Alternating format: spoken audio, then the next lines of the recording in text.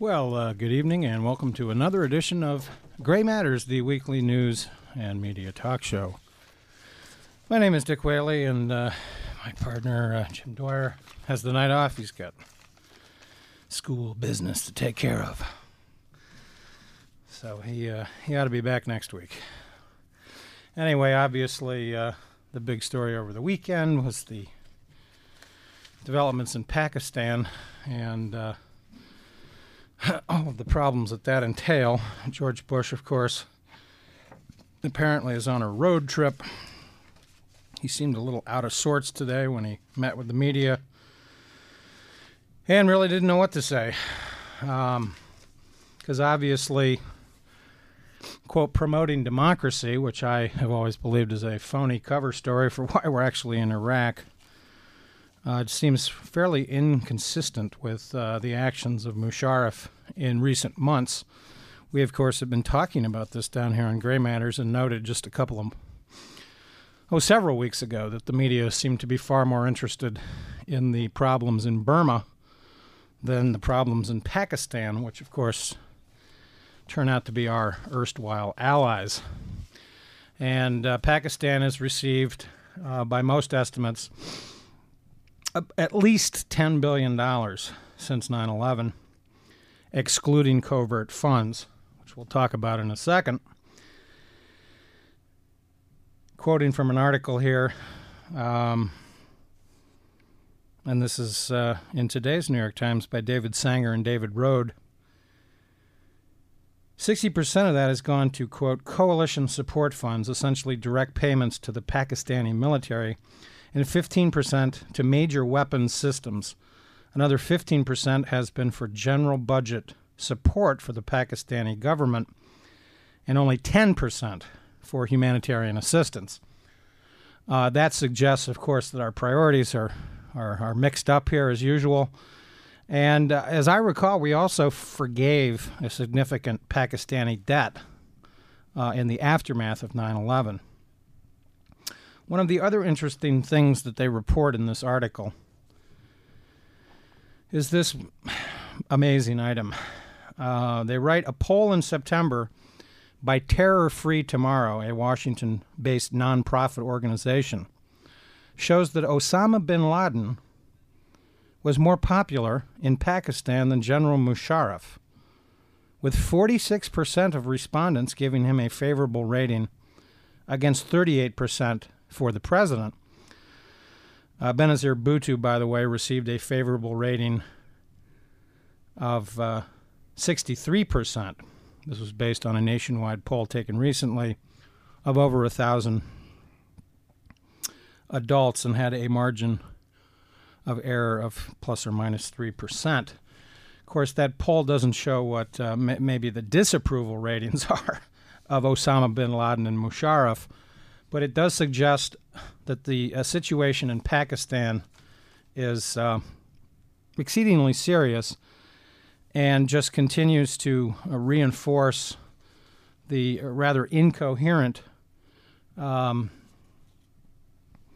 policy that the Bush administration has in the region.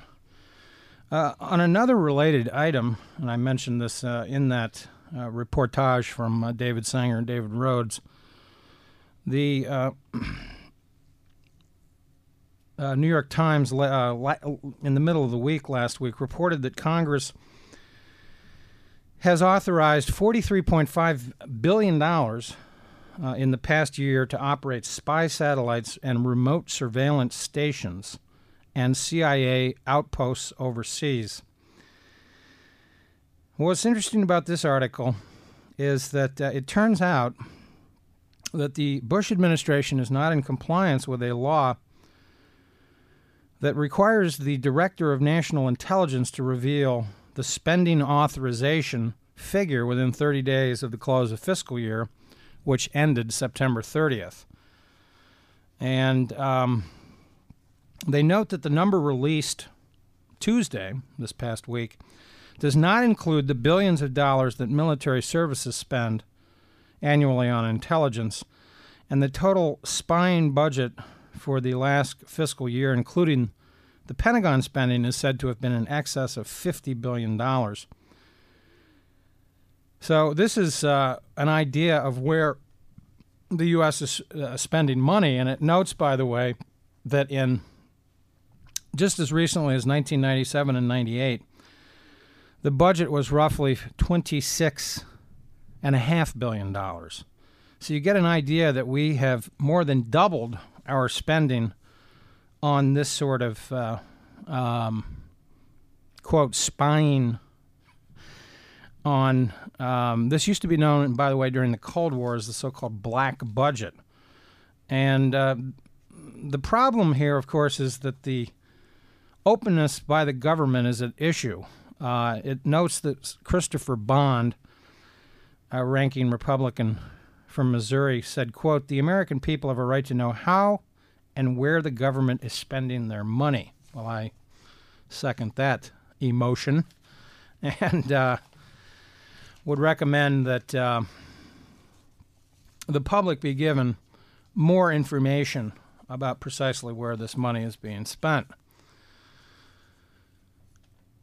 Now, on a related note, and I'll just give George Bush a brain damage award on this, it was reported last week that George Bush decided to veto a water bill, which includes some spending for the Gulf Coast in connection with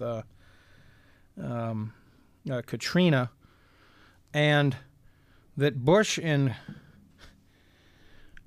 justifying the veto, said that this is too much money. He says, quote, "This bill lacks fiscal discipline. This authorization bill makes promises to local communities that the Congress does not have a record of keeping," quote unquote.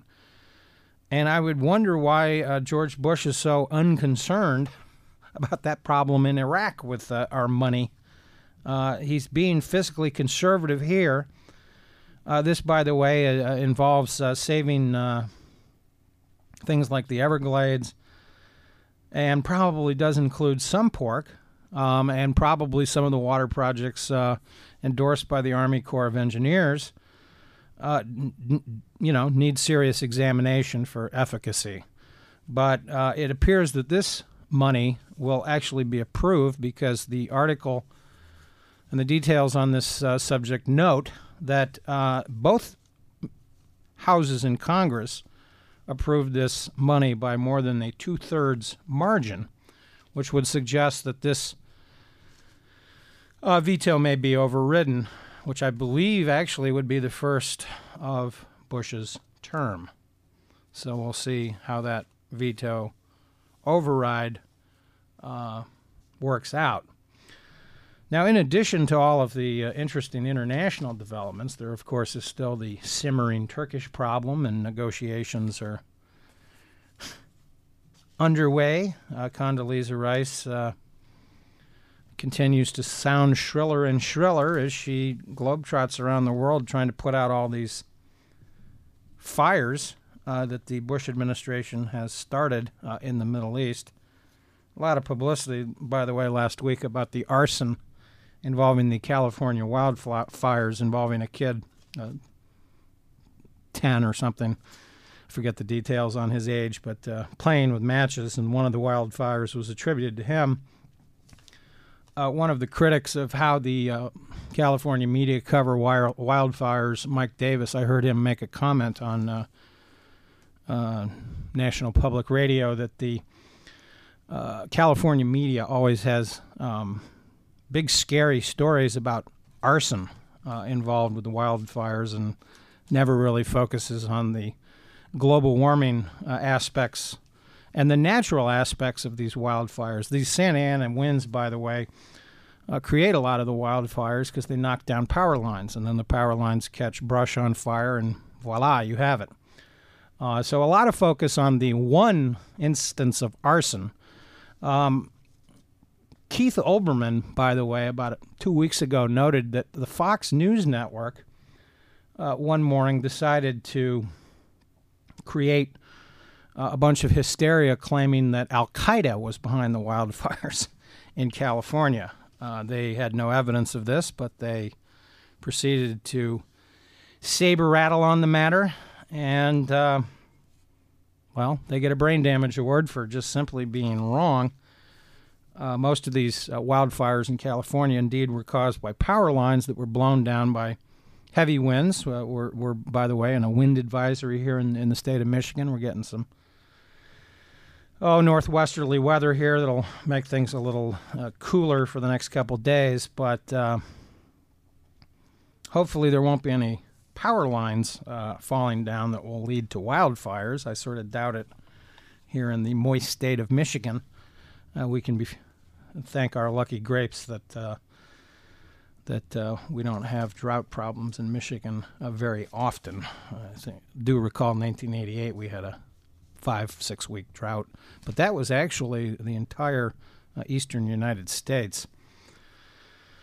There was also a very interesting story, and I didn't bring the headlines in, about Chinese chemicals. This was a big, splashy front-page story in the New York Times. And I wanted to respond to it. I'll maybe bring in the original article next week because I don't seem to have it. But there's a very good article in the October Harper's called Toxic in Action, which actually gives more details about unregulated chemicals. The gist of this story in the New York Times was essentially about Chinese chemicals that have been in the that are out there in the market and are, quote, unregulated. And of course, there have been many horror stories in recent weeks about Chinese chemicals in toys and lead and whatnot. I guess there were even some Halloween costumes that were contained lead, which of course should be a chemical that needs regulation. But this article by Mark Shapiro, Toxic in Action, Why Poisonous Unregulated Chemicals End Up in Our Blood, is a fascinating analysis of how the Bush administration has essentially sabotaged the European Union from regulating many of the chemicals that are out there. And this is amazing stuff. Included in this article, which is in the October Harper's Index, and I recommend all listeners to check this thing out. Mark Shapiro, by the way, is it might be Shapiro. Some people pronounce that last name Shapiro. Some call themselves Shapiro. I'm not sure how he goes, but we'll assume Shapiro. It's interesting because I think the general manager of the Cleveland Indians is named Mark Shapiro, and that's how he pronounces his name. But anyway, he is the editorial director for the Center for Investigative Reporting. His new book, Expose the Toxic Chemistry of Everyday Products and What's at Stake for American Power, was published last month by Chelsea Green. Now that gives you an idea of probably the nature of this publishing house. But in this article, he points out that back in 1976, the U.S. Congress passed a bill called the Toxic Substances Control Act, which granted the government, and I'm quoting here, the authority to track industrial chemicals and to place restrictions on any that proved to be harmful to humans or the environment. Because the United States was the world's preeminent economic power, other major chemical producers, Germany, France, and Britain, soon brought their national regulations into line with TSCA, so as not to lose the U.S. market. Shortly thereafter, Japan and other countries, hoping to conduct trade with the West, had decided to adopt the central principles of the law on their own. But he notes that 3 decades after TSCA came into being, 95% of chemicals in circulation have never undergone testing for toxicity or their impact on the environment. And the extent to which TSCA has failed to regulate hazardous substances is now evident in the biomonitoring results in Europe and America. And essentially what's happened in recent years, the European Union, which he notes, by the way, contains 480 million people and is now significantly larger in both population and wealth in the United States. And incidentally, that wealth is is increasing because the American dollar last week went to a 50-year low. Oil prices, of course, went up. And we can talk a little bit about economic issues maybe in a second, because it was an interesting week in that realm of the media. Well, this is very interesting stuff. Greenpeace UK released a study in 2005 that found that numerous toxic chemicals in the umbilical cord of European infants. That same year, the World Wildlife Fund International tested the blood of 3 generations of women from 12 European countries. The largest number of chemicals, 63, was found in a group of grandmothers. Given the number of years they had to accumulate exposure, this result was perhaps not surprising. But the next highest level was amongst their grandchildren, aged 12 to 28, who in their short lifetimes had amassed 59 different toxic chemicals. In 2005, the Centers for Disease Control and Prevention completing screening for the presence of 148 toxic chemicals in the blood of a broad cross-section of Americans. It found that the vast majority of the subjects harbored almost all toxins. In the same year, the CDC's National Survey on Family Growth concluded that rates of infertility were rising for women under the age of 25, a spike many scientists attribute, at least in part, to routine exposure to toxic chemicals. Well, Shapiro goes on, and he notes that the TSCA, that act that Congress passed in 1976, exempted 62,000 chemicals that the act excused from testing or review.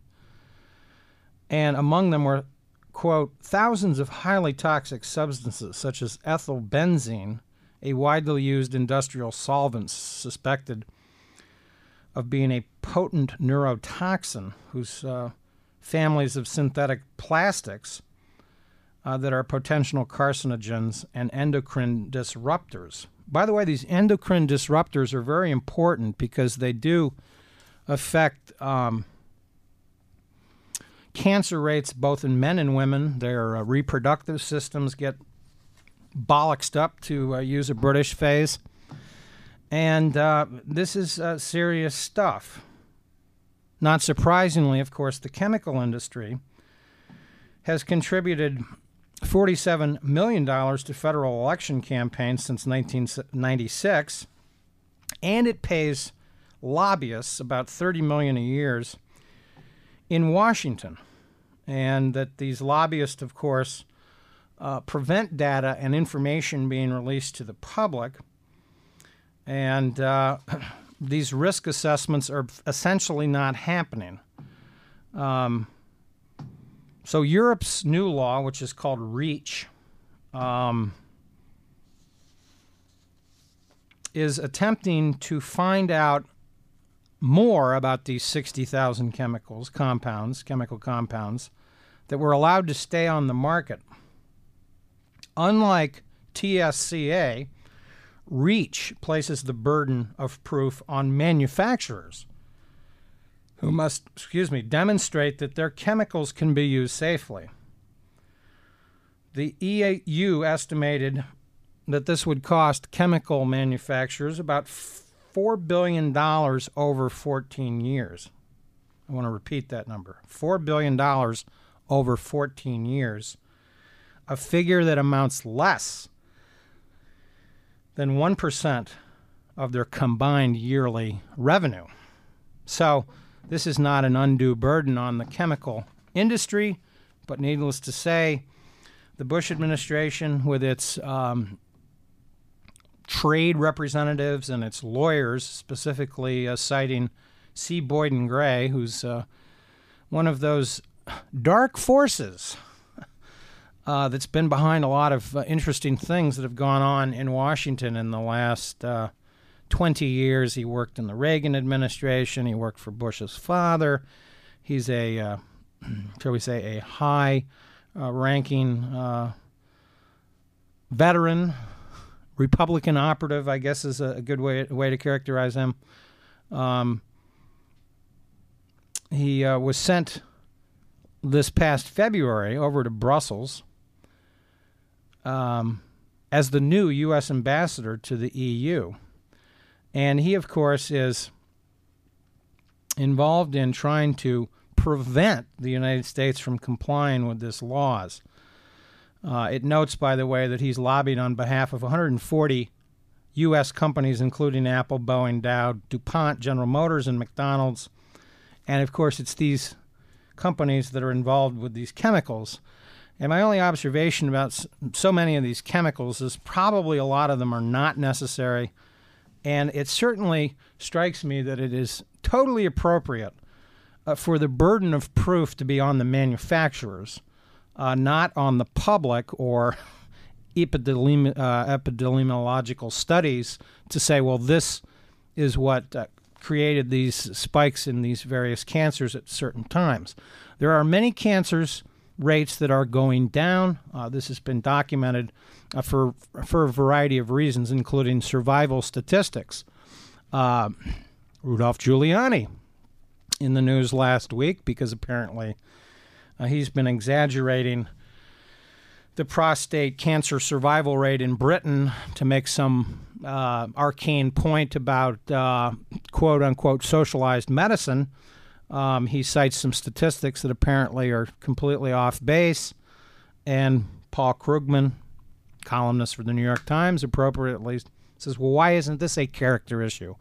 If we're going to bring up, mischief involving Hillary Clinton and documents that haven't been released to the public. That canard, by the way, can be discussed at a later date because I think that's one of those classic man bites dog stories. And it's interesting that Michael Isikoff seems to be one of the main Washington pundits that's trying to push this pseudo-scandal once again. He, of course, was heavily involved in Whitewater exposés that never really materialized into much of anything. And he's obviously got some sort of grudge against the Clinton family. I have my own problems with Hillary Clinton, but I don't think Hillary Clinton's correspondence with Bill Clinton over the health care debate are going to reveal any dark, dirty secrets. Check out this Harper's October 2007 article, Toxic in Action, and read it and contrast it to this big splashy headline about Chinese chemicals. This, of course, in no way, shape, or form means that I think that Chinese chemicals should not be investigated or regulated or even reduced. They certainly should.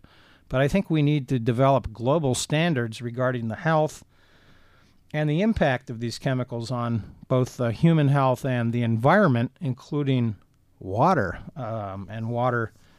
The validity of water. We have these mining operations, for instance, that are just opened up willy-nilly in many third-world countries.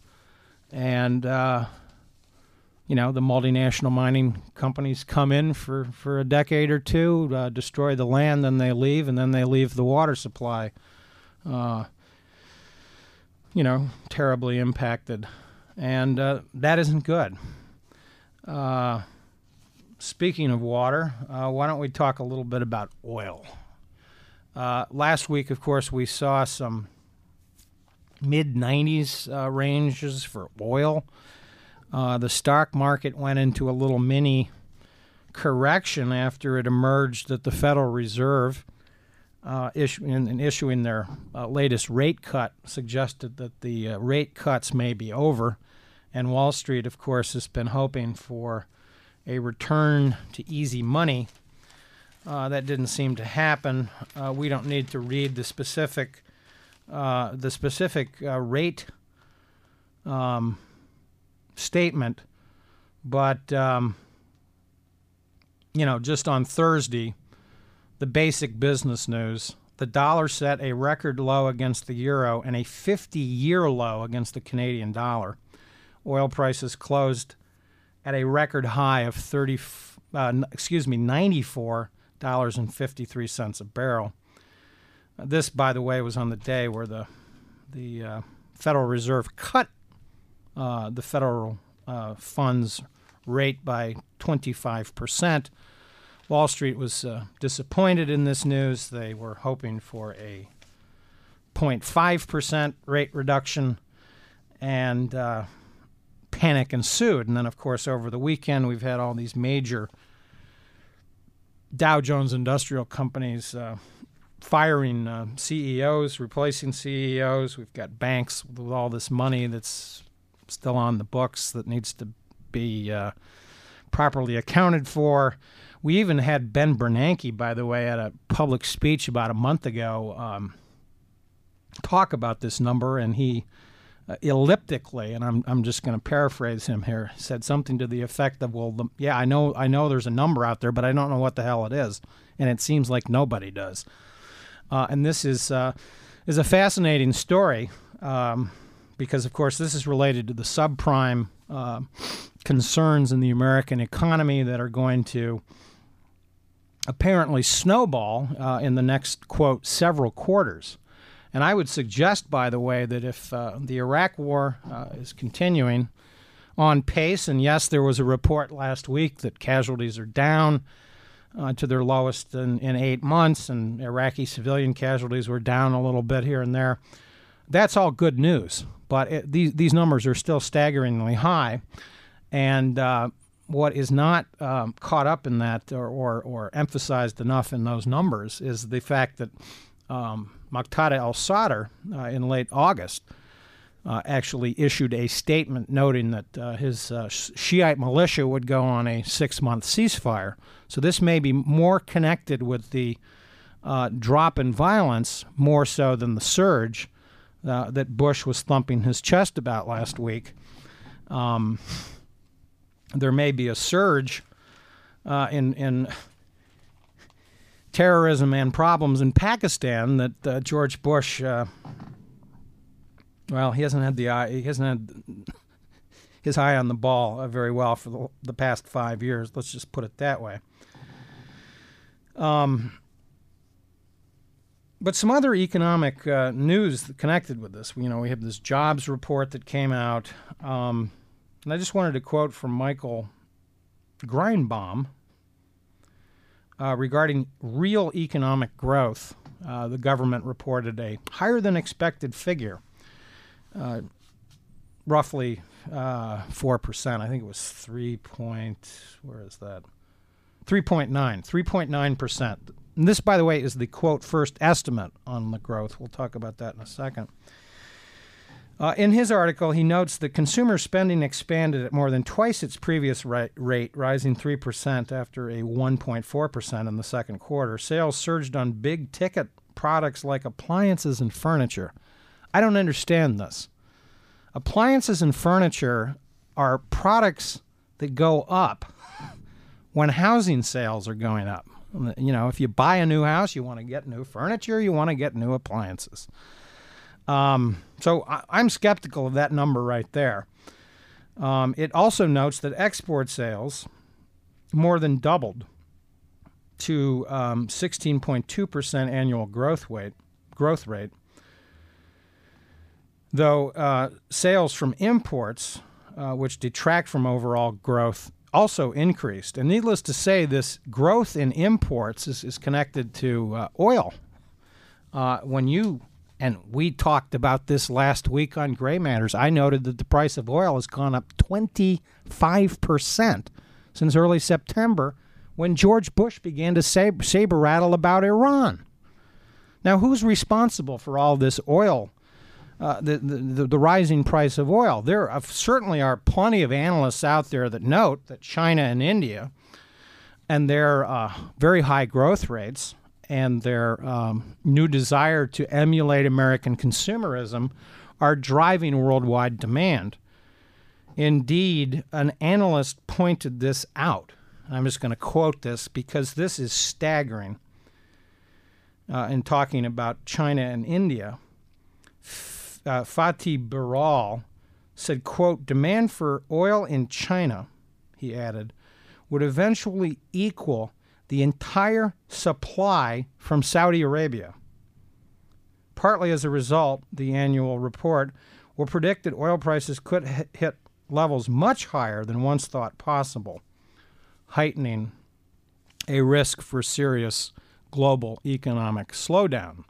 Well, yeah, and oil prices going over $100 a barrel seem quite likely to me in the upcoming days and months, particularly as the United States continues to saber rattle about Iran.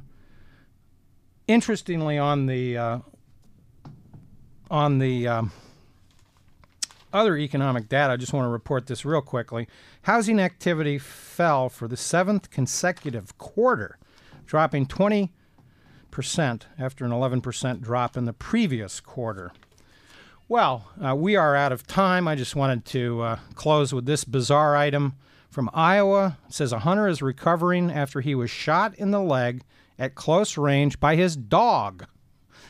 The hunter went pheasant hunting, and apparently he took 100 to 120 pellets in a 4-inch circle in his calf when his dog accidentally stepped on the trigger when he put the gun down to go get the bird. Well, that's the old man bites dog story. This is the old dog shoots man story, and there's no word of whether or not this dog will be going hunting with Dick Cheney during the holidays. Well, we're out of time here on Gray Matters. Do stay tuned. We'd like to thank Yelchin for engineering this evening. Stay tuned. Yazoo City Calling is coming up next right here on WCBN FM Ann Arbor.